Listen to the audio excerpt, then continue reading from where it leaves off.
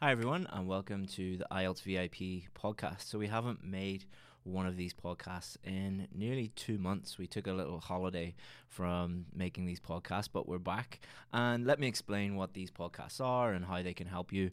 So, we have a VIP course where we work with a very, very small number of students. One of the things that we like to do with them is we ask them to give us ideas for a podcast or some question or something that they're struggling with. And then we go very, very deep into that idea or that question to help them out as much as possible. And then we share that podcast with the whole world. So we help our students and we help you guys as well.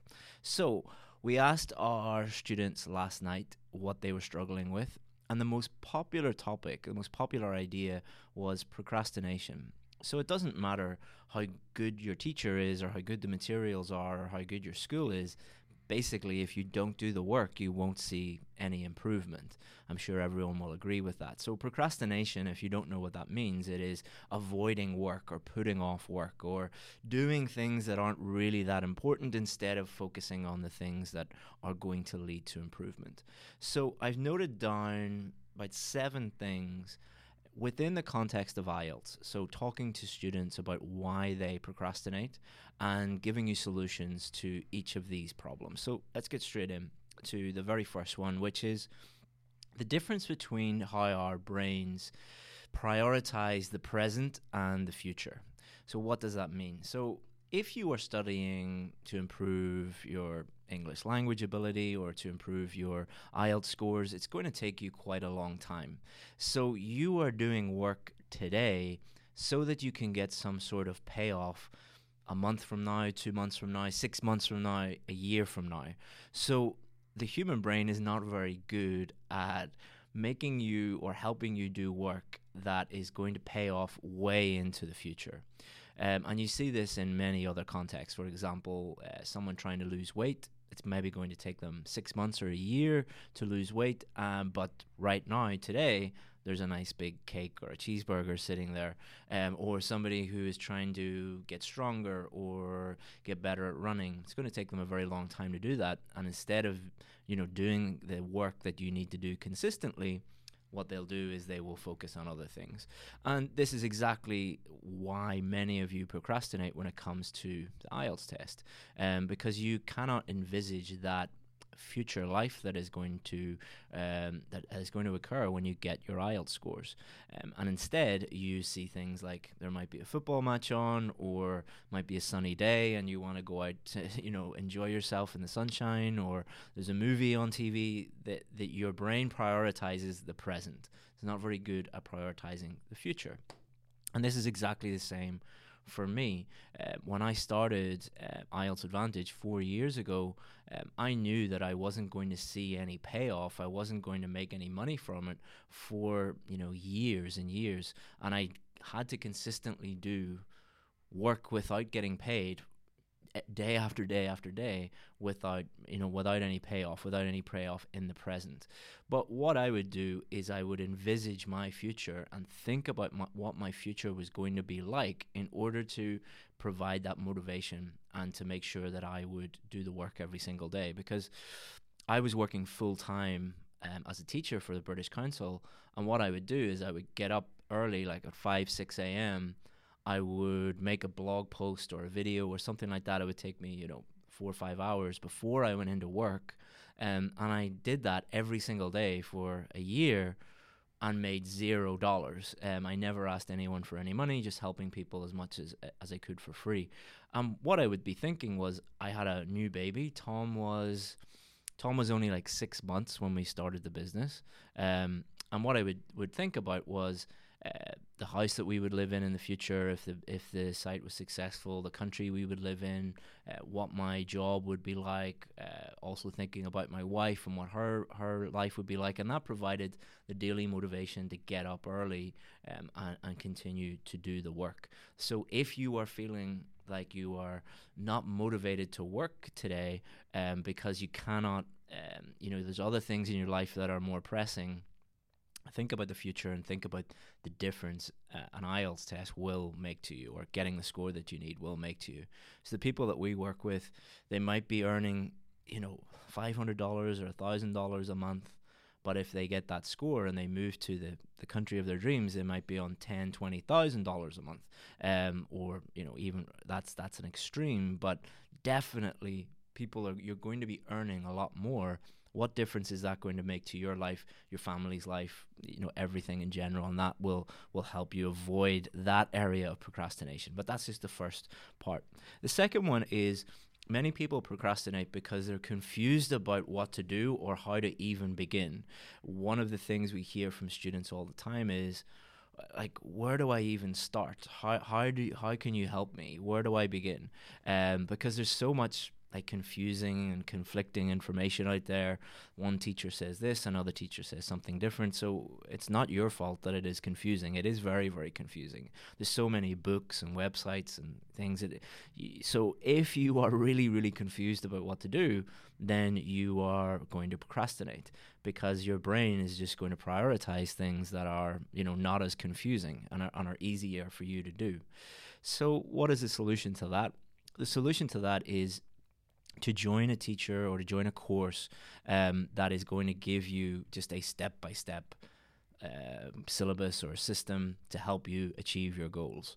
So one of the things that we do with our students is we look at their performance, whether it's in writing or speaking or reading or listening, and we say, listen, just do A, B, C, and D, and you will see improvement. And then they're able to take that action. Instead, if you try and do everything by yourself, you might be thinking that you're saving money or saving time, but you're going to procrastinate and you're not going to do it over the long term. Whereas if you invest a little bit of money in a good school or a good teacher or a good course, and I'm not saying this because I want you to join my course. We only work with, a really, really small number of students, and there are millions of students doing the IELTS test and thousands of people listening to this, but it is a really worthwhile investment, because you are going to have some sort of structure to go on and be able to avoid procrastination. If you can't afford that and you want to do it for free, you have to get really, really organized. And one of the things you can do is a really basic thing, which is get a calendar, sit down and figure out what you need to do and put those tasks in each day of the calendar, and then tick them off. And then you have no excuses. You can't say, I don't know where to start, I don't know where to begin. Investing that time to figure that out yourself will mean that you avoid procrastination. The third reason, and this is not so much an obvious reason, and many people won't admit this, but it's something that we see every single day. And many, many students tell us, I really want these scores. It's going to make a huge difference to my life. And then they do nothing. They don't do any work. And this boils down to, for many people, a fear of failure. They're afraid of what other people will say if they try and fail. And this could also be because your parents are putting too much pressure on you. Maybe you've got really successful siblings, like your brother works for Google or something like that, and you are just struggling to get the IELTS score you need. I was actually speaking to someone who 3 of their brothers worked for Google, and they were feeling a lot of pressure from their parents and from their brothers and sisters. But yeah, that fear of failure means that what your brain is going to do is even subconsciously say, instead of working on this and setting yourself up for failure, let's just do something like, look at Facebook, Instagram, watch a football match, go out, have a walk. These things are not going to lead to failure. They are going to be pleasurable, and, everything associated with them will be positive. So let's do that instead of working on something that could lead to failure. Now, that's something that many of you will actually say, no, that doesn't apply to me, because many people are in denial about that. And if you sit down and really think about that, the number one reason why a lot of people do not try new things is because of a fear of failure. What's the solution to that? Well, if you don't do the work or you don't do anything, you are 100% guaranteed to fail. You are 100% going to fail. The only way that you can have a chance of success is by working hard and doing the work. A lot of you don't want to hear that, but it is absolutely true. The other thing that's very, very useful is don't link one thing to your self-worth. So, for example, many many business owners, myself included, link how successful their business is to their self-worth. So if their business is not very successful, they feel really, really, really bad. And many students feel like this. They link their self-worth to their results, their academic results, their results in university, or their IELTS score. You are not your IELTS score. If you get a low IELTS score, it means you've got a low IELTS score. You're not a bad person. It's not something to feel bad about. So one thing is to realize that, but also realize that there are many, many other things in your life that are linked to your self-worth. So for me, if I'm a good father, that makes me feel good. If I'm a good father, that makes me feel good. If I'm a good leader of my company, that makes me feel good. So even if there are a few months where the business isn't as successful as it could be, I'm not going to jump off a building or procrastinate or anything like that. I'll just keep going and keep doing the work. So the fourth one is, many of you see the timeline as months and years. Like, I will get the score I need eventually in the future sometime, whether that'll be months or years. If you're thinking that way, then you'll never really get going. There will be no immediacy. There'll be no immediate motivation or urgency to get things done. So instead of thinking in, like, I'll get the score that I need at the end of this year, or I'll get the score that I need in a few months, or like really vague language like that doesn't set hard deadlines. So by the end of tomorrow, I want to have done X. By the end of the next day, I want to have done Y. So instead of setting yourself yearly goals, set yourself daily and weekly goals. And then that creates that urgency and you will immediately start taking action. And this is why having a study plan that tells you what to do on a daily basis is so powerful, because you are not thinking in terms of years, you're thinking in terms of days. And if you fall behind one day, you'll immediately get back and do a little bit of extra work the next day. Whereas if you have no timeline, you'll not do anything, and then it'll get to like a week before you have to do the test, and then you're in all sorts of trouble. So stop thinking in terms of months and years and start thinking in terms of weeks, days, and even hours, and that will give you that urgency that you need. 5 is, you might have a lot of alternatives to doing work that are more appealing than doing work.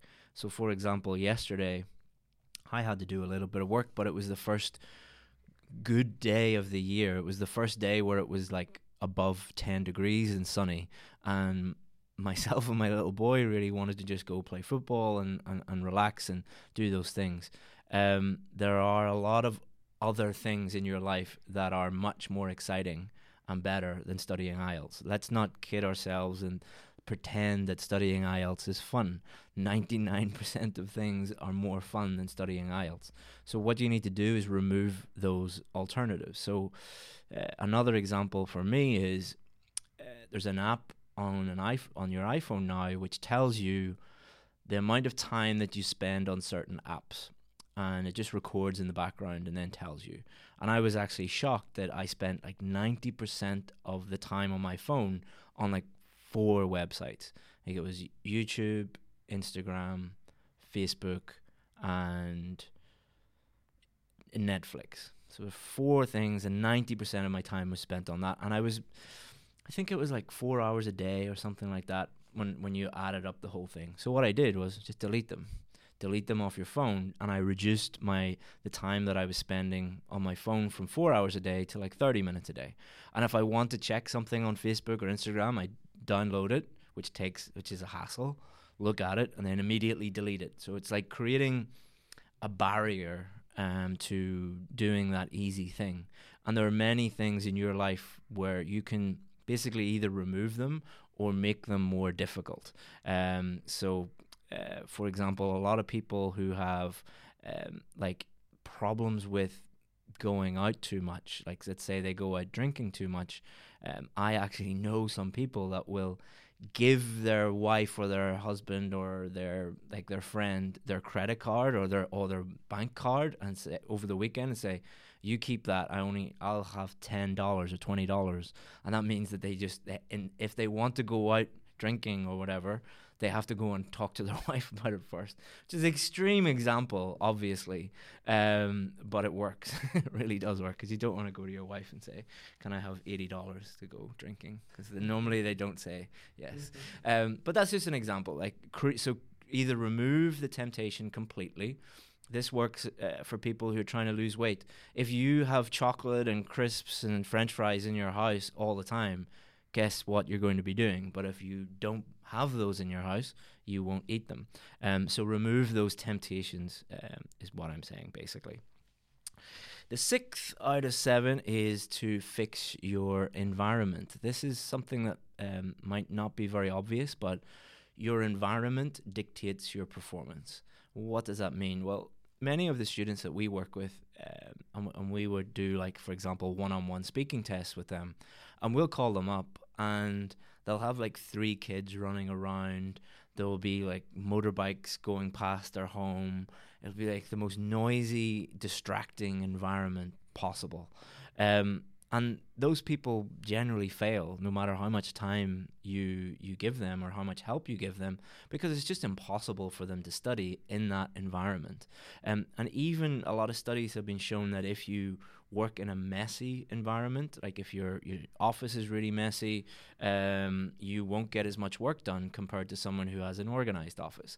Or if you work in an open plan office, you won't get as much work done as someone who works in an individual office, isn't distracted by other people. So think about your environment, about where you study, and if it's distracting, or there's a lot of noise, or people are coming in and bothering you, go somewhere where that's not the case, because it's way better to study for 1 hour in a room that's totally silent than 6 hours in a place where people are bothering you.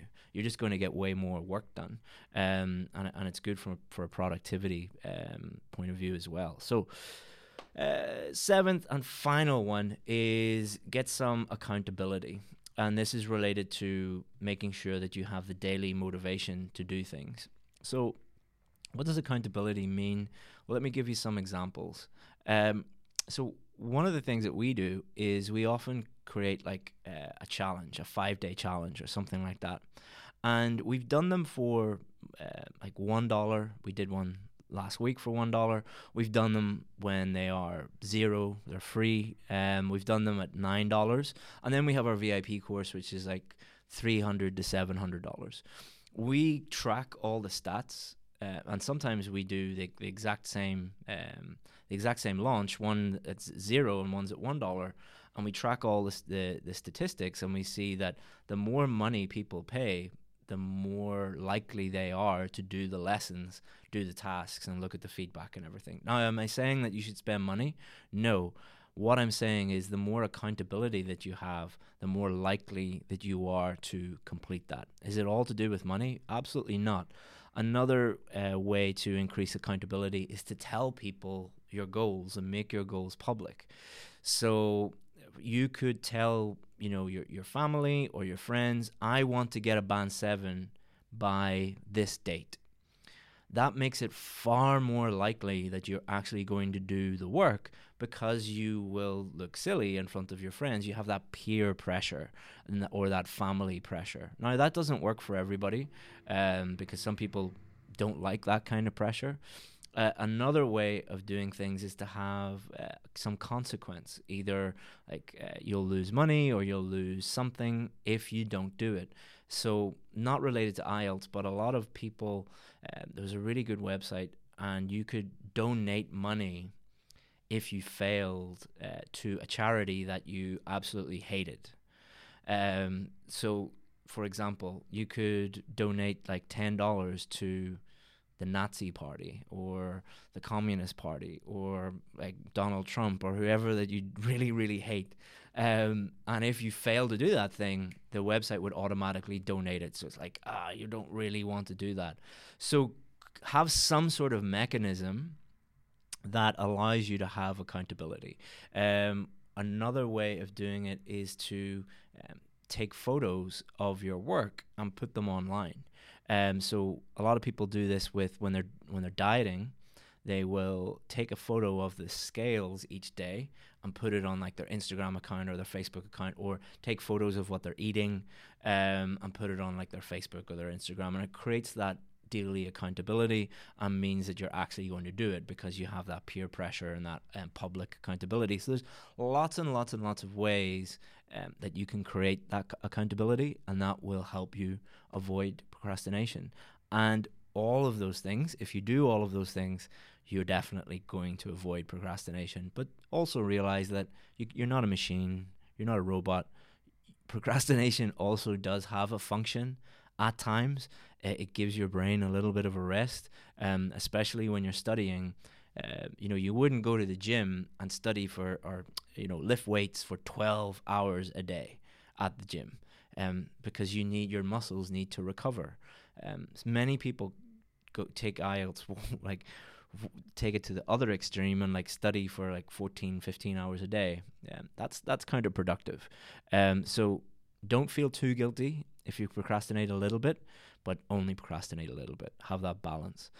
Thanks very much, guys. Hope that you enjoyed that. If you need more help with IELTS, don't procrastinate. Feel free to send us an email. Don't put that off. Feel free to email me, chris@IELTSadvantage.com. Email me and tell me what you're struggling with.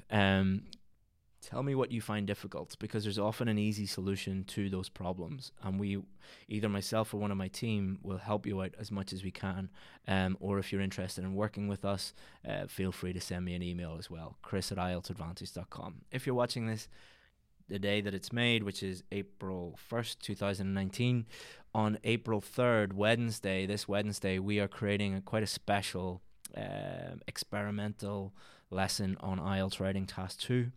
Instead of creating little short free lessons, we're going to create quite a long lesson, and we're going to be giving feedback to the people who complete the task. Not every single person, because we've over 1 million people who follow us, but we're going to pick people randomly and give them feedback, and the lesson is going to show you exactly what to do to improve your IELTS Writing Task 2. So check that out. If you're watching this after that, go and check out the recording of that on our YouTube channel, IELTS Advantage, or our Facebook page, IELTS Advantage. Thank you very much, guys. Hope that you enjoyed that podcast, and see you again soon. Bye-bye.